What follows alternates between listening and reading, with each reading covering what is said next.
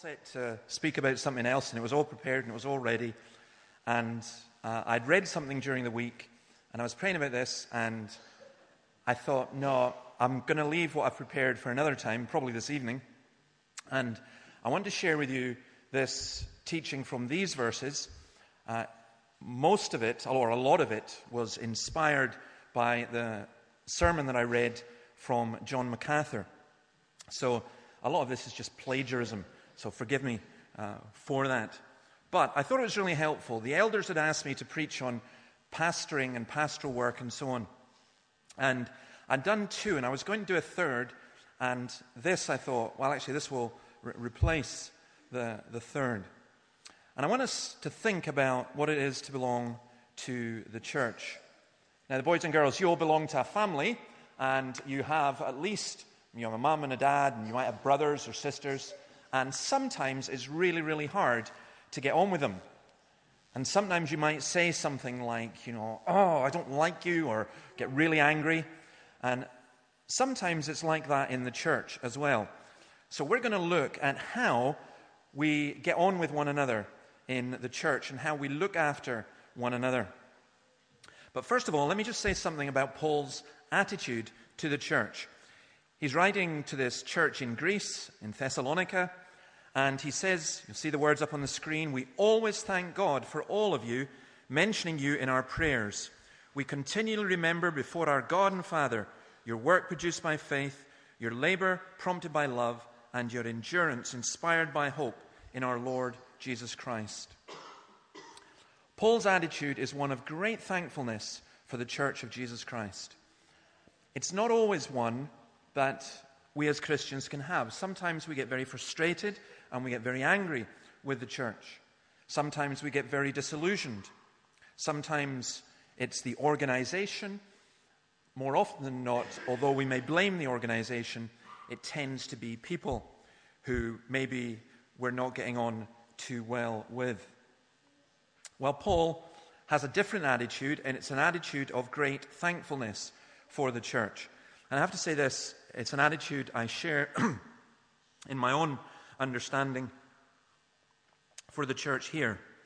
I'm immensely thankful for the church here in St. Peter's. I'm thankful for God's church in Dundee and throughout Scotland, but this particular congregation, I'm immensely thankful for it. Not like as Paul wasn't grateful because the Thessalonians were a big, wealthy, and powerful church. No, he was grateful because they were a Christian church who seek to follow Jesus. And if you read through this letter, I won't read through it all, but there's some tremendous things he says. For example, in chapter 2 and verse 19, he says, you are our hope. You are our glory. What is our hope? What is our glory? It's the church. Would you say that? Would you not be really super spiritual and say, my hope is Jesus, my glory is in God? Say my hope and my glory is the church? That sounds somewhat strange.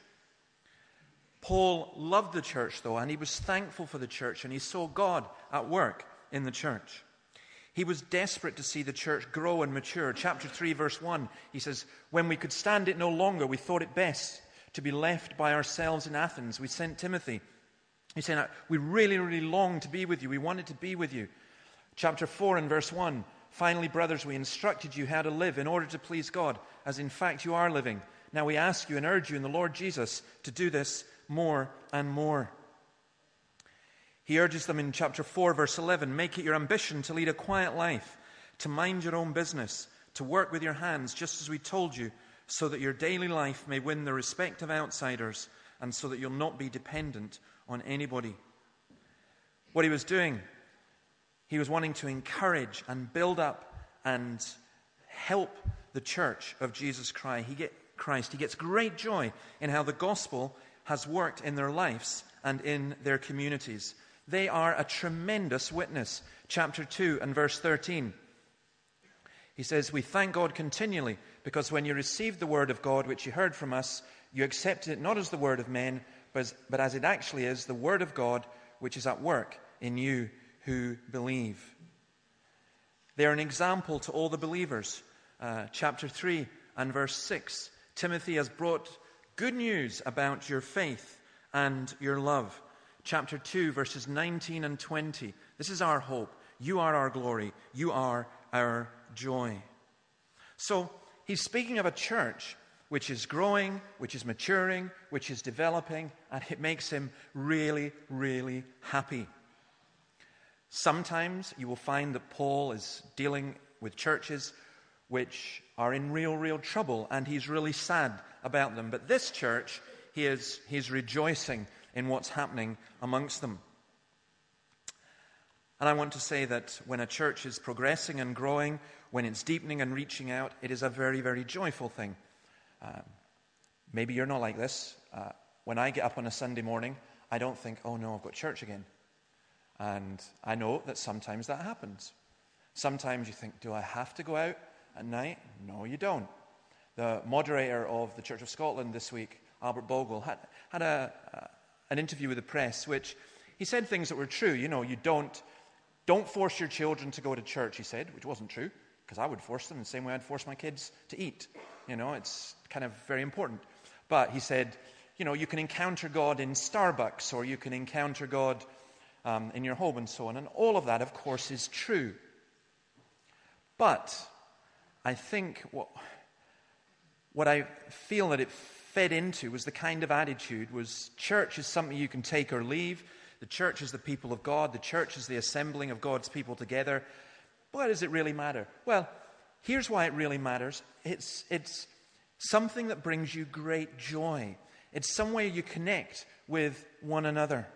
God has given us the church that we can connect with Him as well. And I find myself, anyway, here, that I do give thanks to God for you all. And I'm just immensely grateful for what is going on in the church here just now. This is a really exciting time to be part of God's church in this congregation, in this city, and throughout Scotland. There's a lot of stuff that's going on, and we could spend a whole day just going around individual people and saying, look what's happening. What's happening up in Kirkton with the attic?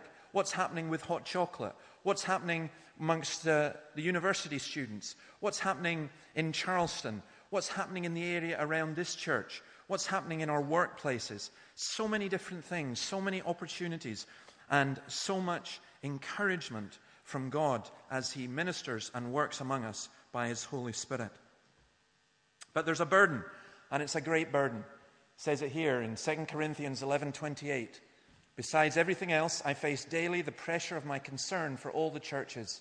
Who is weak, and I do not feel weak? Who is led into sin, and I do not inwardly burn? Because you can be joyful and progressing and maturing, but you still have a lot of problems. Charles Morrison writes, the Christian church is a society of sinners. In fact, he says, it is the only society in the world in which membership is based upon the single qualification that the candidate shall be unworthy of membership.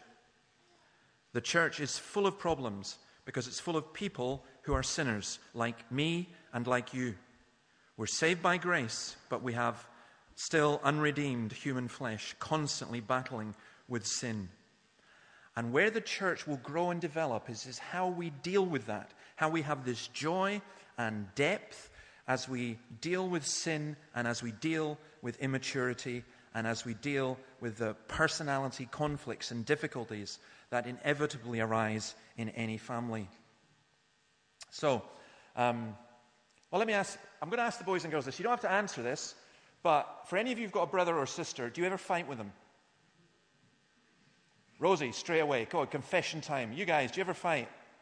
Yeah. Yep. Oh, yeah, you do as well. That's right. I mean, I don't know why it is. Your brothers and sisters, you know this, they are the most annoying people. Aren't your brothers the most annoying people? Yeah. Absolutely. They really, that your sister just really irritates you. I shouldn't say that. My sister is here, actually, this morning, and she's wonderful. But she's matured a lot since she was very, very small. But, you think your family, you love them, but they really annoy you. They really bug you. Well, that's what Paul is speaking about in the Bible here. In the Christian church, as we grow to love one another more, and as we grow to know one another more, it's not always sweetness and light. We need help. We need That word we use, pastoring, where it's an idea of a shepherd looking after the flock. There are sheep and there are shepherds. And so in 1 Thessalonians 5:12, we read it. We ask you, brothers, to respect those who work hard among you, who are over you in the Lord, and who admonish you. Hold them in the highest regard in love because of their work. Live in peace with each other.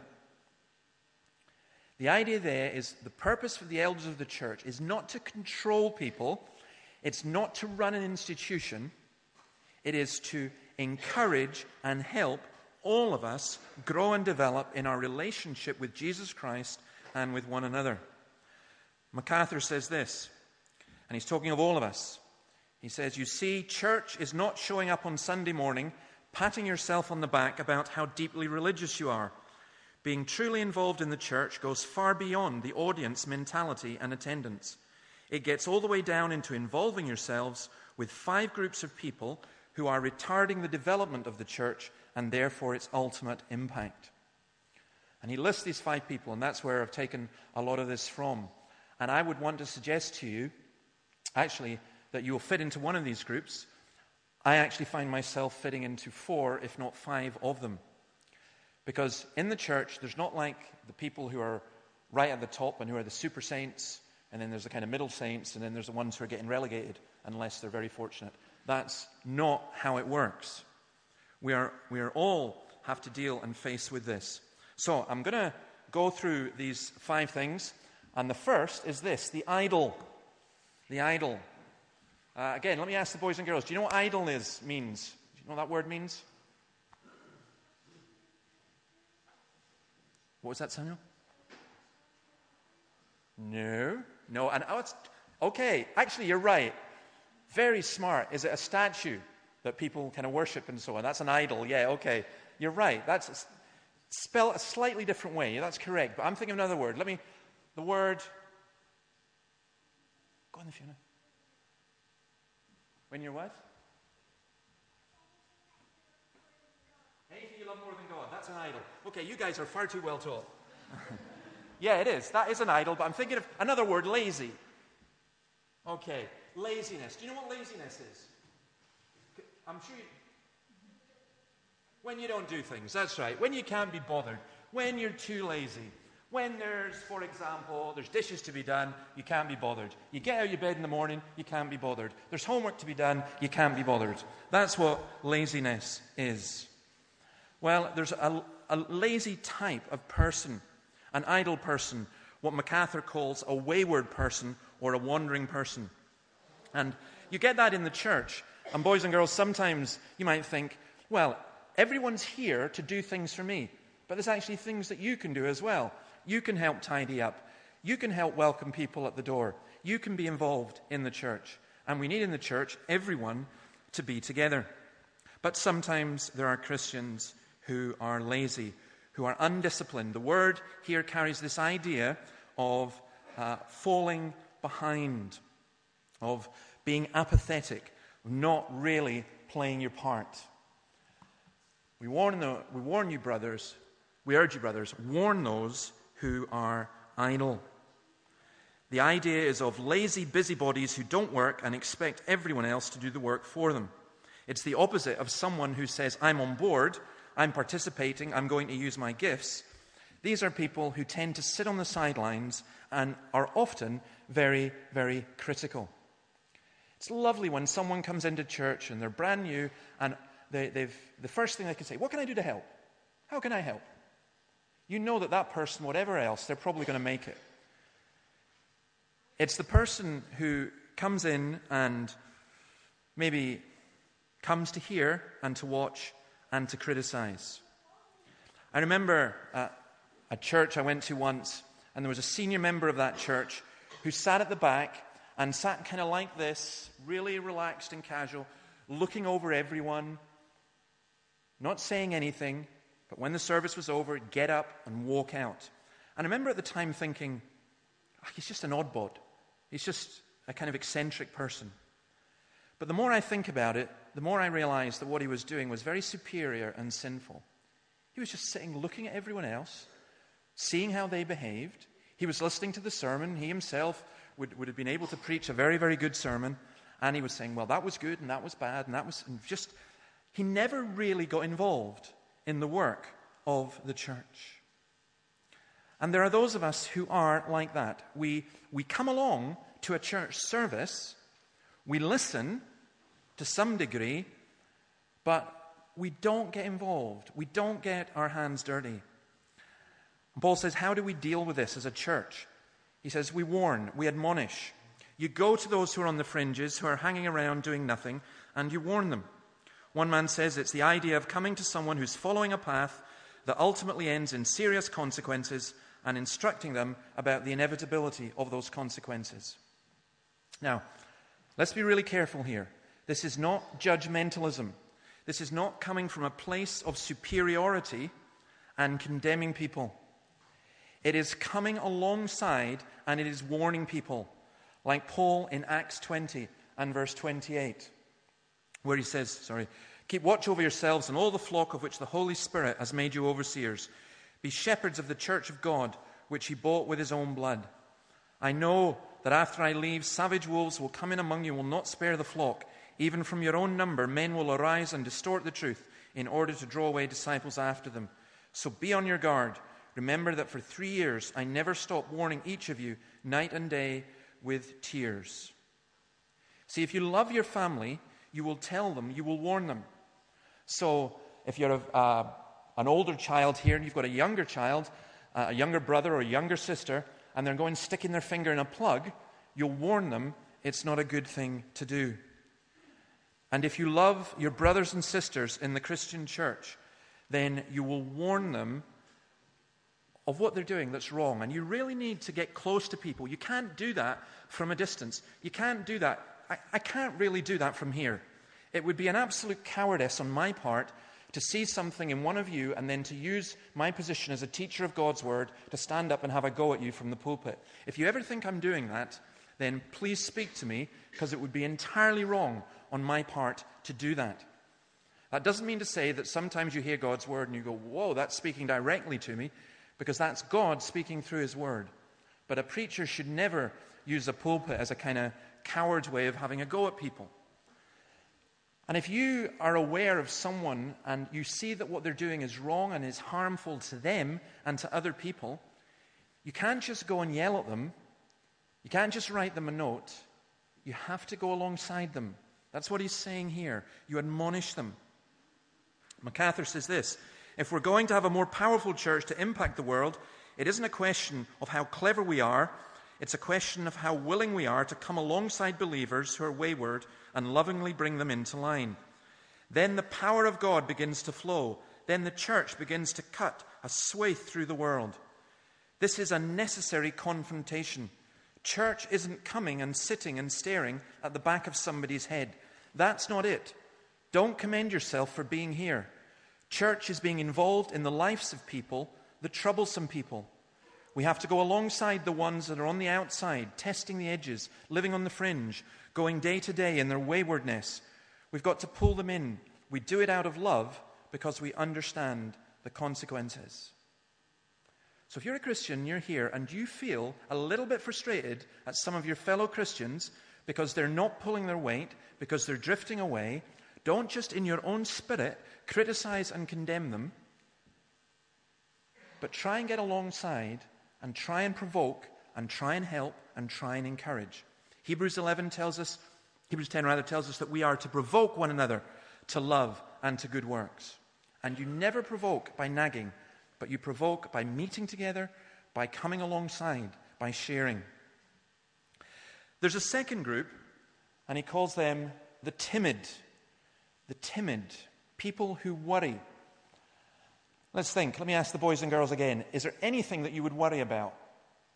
Or what do you think someone might worry about? Because I worry about a lot of things.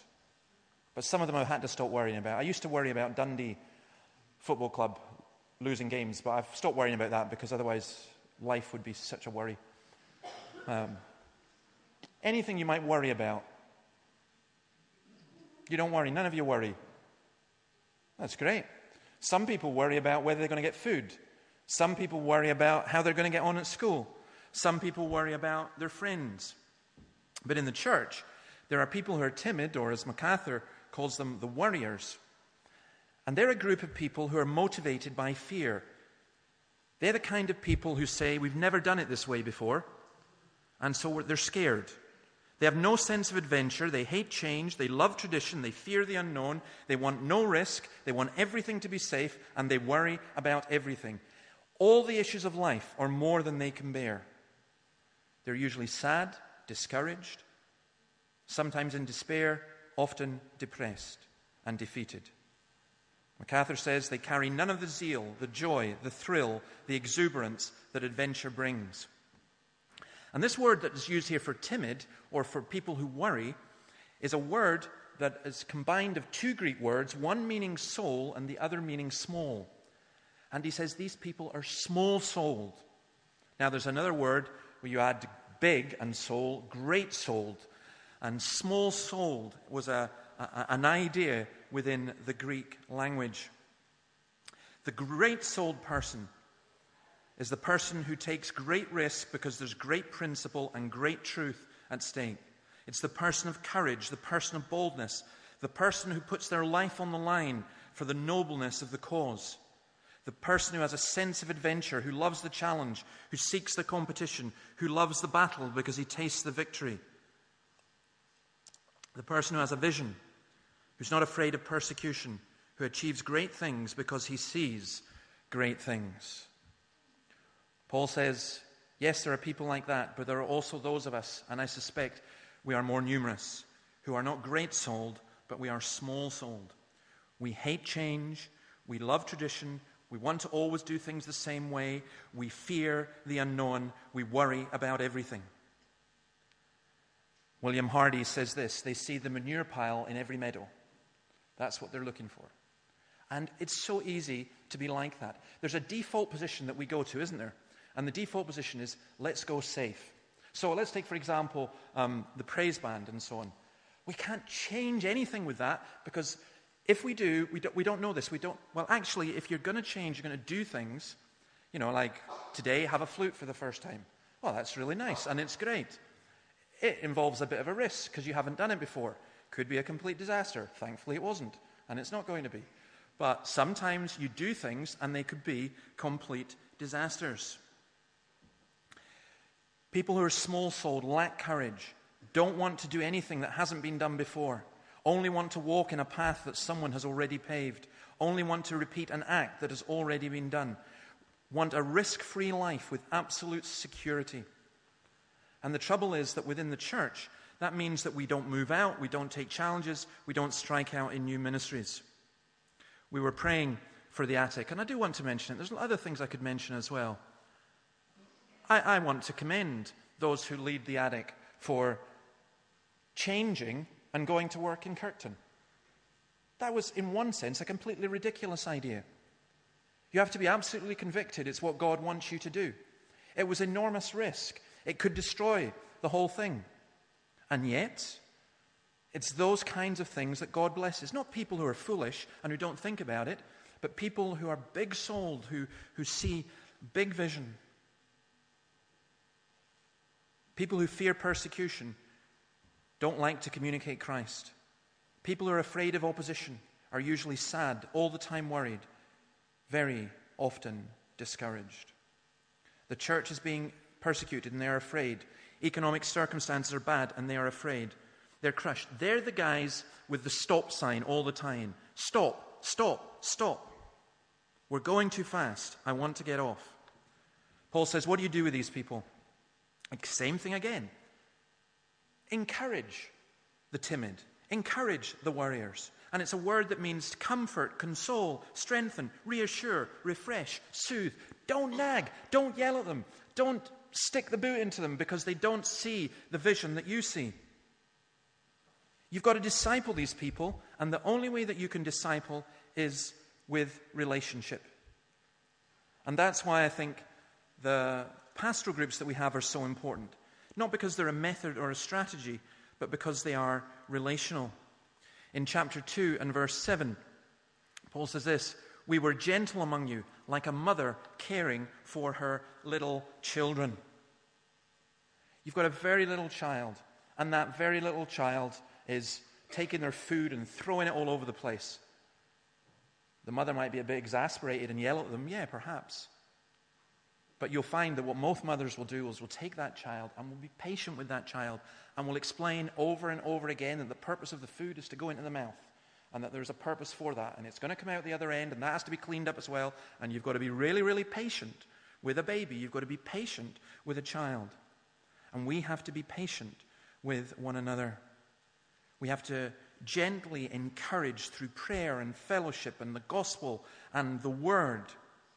And that barrier of the worriers comes out of the way, not by, as I say, having a go, but by showing people the glory and beauty of Jesus Christ. Okay, here's the third group, the weak. Weak, boys and girls, what does that mean? What does weak mean? Who knows? You said someone was weak. Not strong, not, like you, muscles. Not really strong, physically strong. But there's other kinds of weakness as well.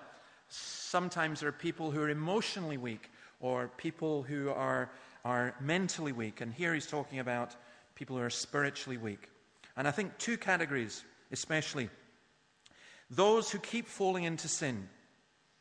Those who are badly disciplined and who are morally weak. They find it really difficult to do God's will. They keep falling into the same sins over and over again.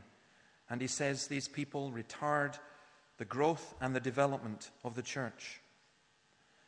And I think there are those as well who are weak in a sense of, back to the worrying, but weak in terms of faith and in terms of their understanding of the Scriptures. And what are we to do? Galatians 6 verse 1, brothers, if someone is caught in a sin, you who are spiritual should restore him gently, but watch yourself, or you also may be tempted. Carry each other's burdens, and in this way you will fulfill the law of Christ. And you see the pattern again. Paul says to the Thessalonians, there are those amongst you, and you will be one of them, and you may go through this, who are weak, who are struggling with sin in their own lives, and who are struggling with their lack of understanding of God's word. And instead of throwing them out, instead of condemning them from a distance, instead of gossiping about them, instead of nagging them, what you've got to do is you've got to come alongside them. You've got to get to know them. You've got to understand where they're coming from. Yes, you do have to warn them, but you have to make sure that you're not just casting them out. When he says, help the weak, that's what we have to do. We have to come and we have to help, not to destroy. The next lot are patience. We have to be patient. Okay, let me ask the boys and girls again. What's patience? Apart from a card game, which none of you will know how to play. What is patience? Samuel. Waiting for something to happen. That is really, really good. Give you an example of impatience. Impatience is when you're waiting for your food and you say, I want my food and I want it now. Give me it now. That's impatience. Impatience is when we're always looking for something very, very quickly, very, very immediately. And in the church, well, maybe here he's speaking about people who, they're foot draggers. I don't know, do you ever go for a walk with your parents? Ever do a walk? You don't have these dreadful parents' days, do you, where you have to go on a family outing and you have to walk? Yeah? Well, do you know when you go for a walk and you've got a big family, it's a real pain when your kid brother is always dragging along at the end and ends up having to be carried or something. Well, here he's speaking about people, as the church is marching on, they're the ones who are dragging at the back. They're the foot draggers. They're going at the wrong speed. They never catch up. You keep teaching them, you keep training them, you keep discipling them. You pour all this energy into them, and every time you look around to see how close they are, they've fallen back yet again. Everything distracts them. They find it really easy to be distracted. They have a great difficulty concentrating, a great difficulty focusing. And in the church, you find that you spend a lot of your energy and time with people like this. They don't move, they grow and they don't grow at a pace that would be considered normal. And that can be so frustrating. And what does Paul say to the church? He says, you be patient with everybody. And he's particularly meaning, be patient with those who make you frustrated.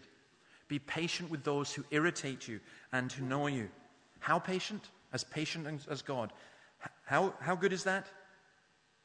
How often should we forgive? 70 times 7. Work out how many that is. 2 Timothy 4 verse 2.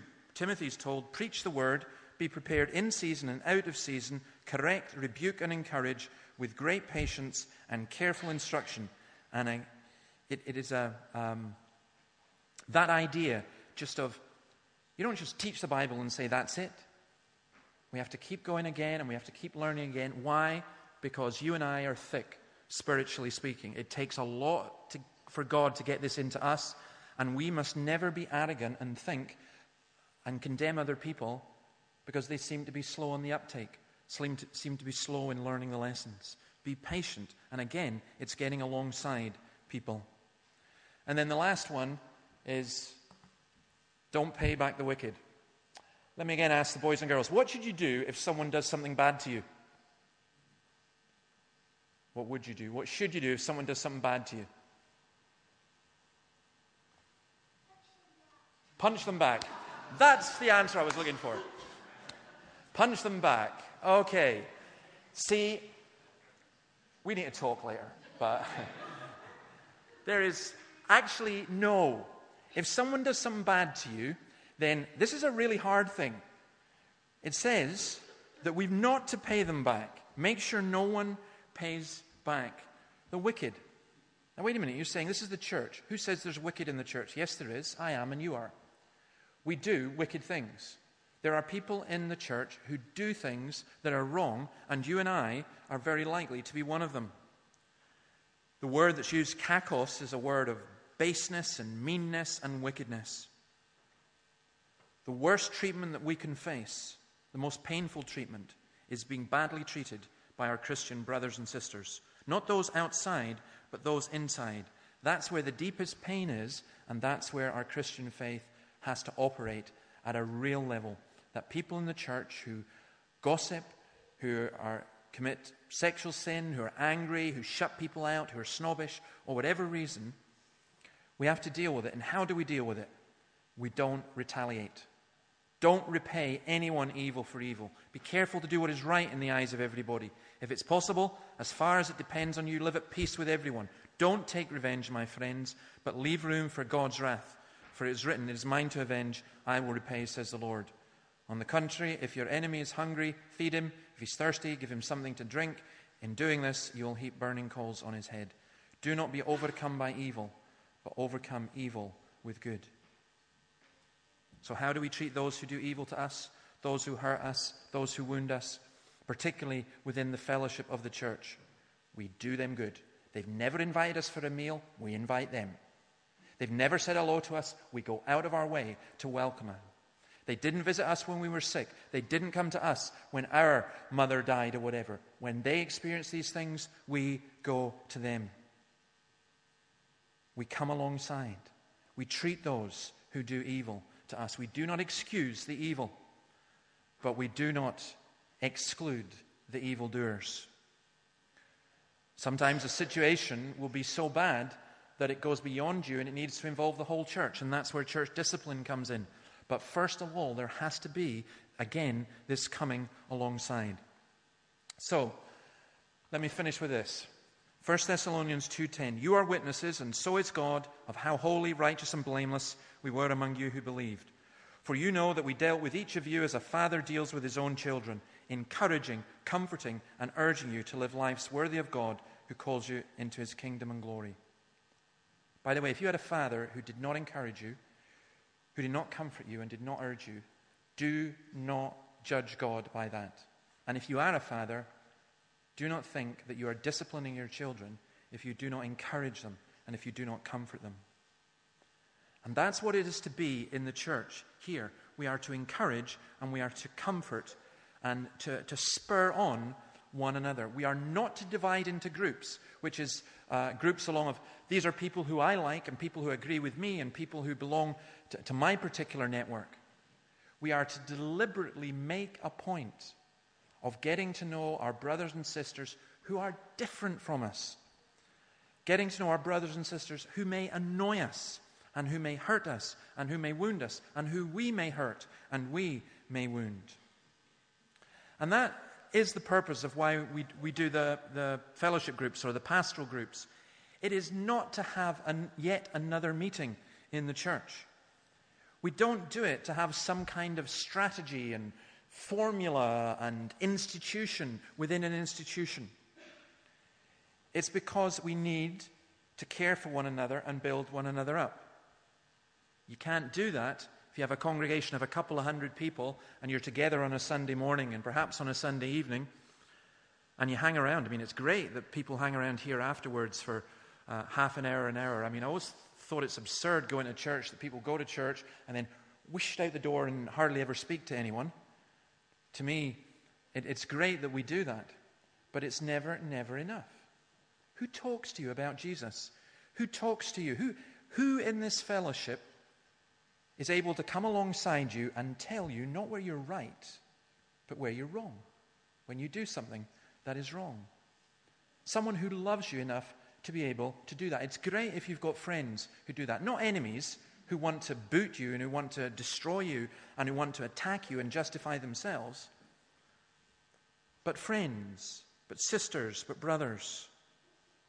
Now, you may have another way to do that. Maybe you don't need to belong to a pastoral group. Maybe you know loads of people. Maybe you're just getting on fine. But most of us do. And in a church, it's great. And it's been great having the groups move to a weekly basis because sometimes you can't make it. And so at least you're getting every fortnight. But you're getting to know people and getting to meet people and getting to share with people. And being able to do all of these things. Being patient with people, encouraging the warriors, helping the weak. All of those things are absolutely vital. And I think that's what's great about the church. I don't like it when somebody confronts me. I guess I would like it if everyone agreed with everything that I said or did, except they'd be lying, and it wouldn't be helpful. I do, however, have to say that growth comes out of those who love you enough to take time to get to know you and to share with you and to encourage you even when they see your faults. You know, the best friends you have are the ones who see your faults and who don't condemn you or reject you because of them. The worst friends you will ever have are the people who think you're perfect, because very soon they will discover that you're not, and then they'll think you're the devil. And everyone's got to fit into their perfect wee world. And if you don't fit in, you're out. Whereas in the church, we're saying we're all imperfect. We're all imperfect. But you know, it is a glorious and wonderful organization and body to belong to. The pastoral groups are about people. And we need to be involved with people, with all their mess. That's what the church is about. MacArthur says this, and with this I do finish. A growing flock is characterized by movement in faith, love, purity, towards the fullness of the stature of Christ. That's a growing church. That growth is impeded by the wayward and the worried and the weak and the wearisome and the wicked. And if the church is going to grow, it isn't going to grow because somebody figures out some strategy to go around the problem. It's going to grow because the shepherds and the sheep come together in intimate relationships in which they admonish the wayward, encourage the worried, hold up the weak, are long-suffering with the wearisome, and render loving goodness to the wicked. And as a church takes that shape and that form, it will be a growing and powerful church. Amen. May God bless His word.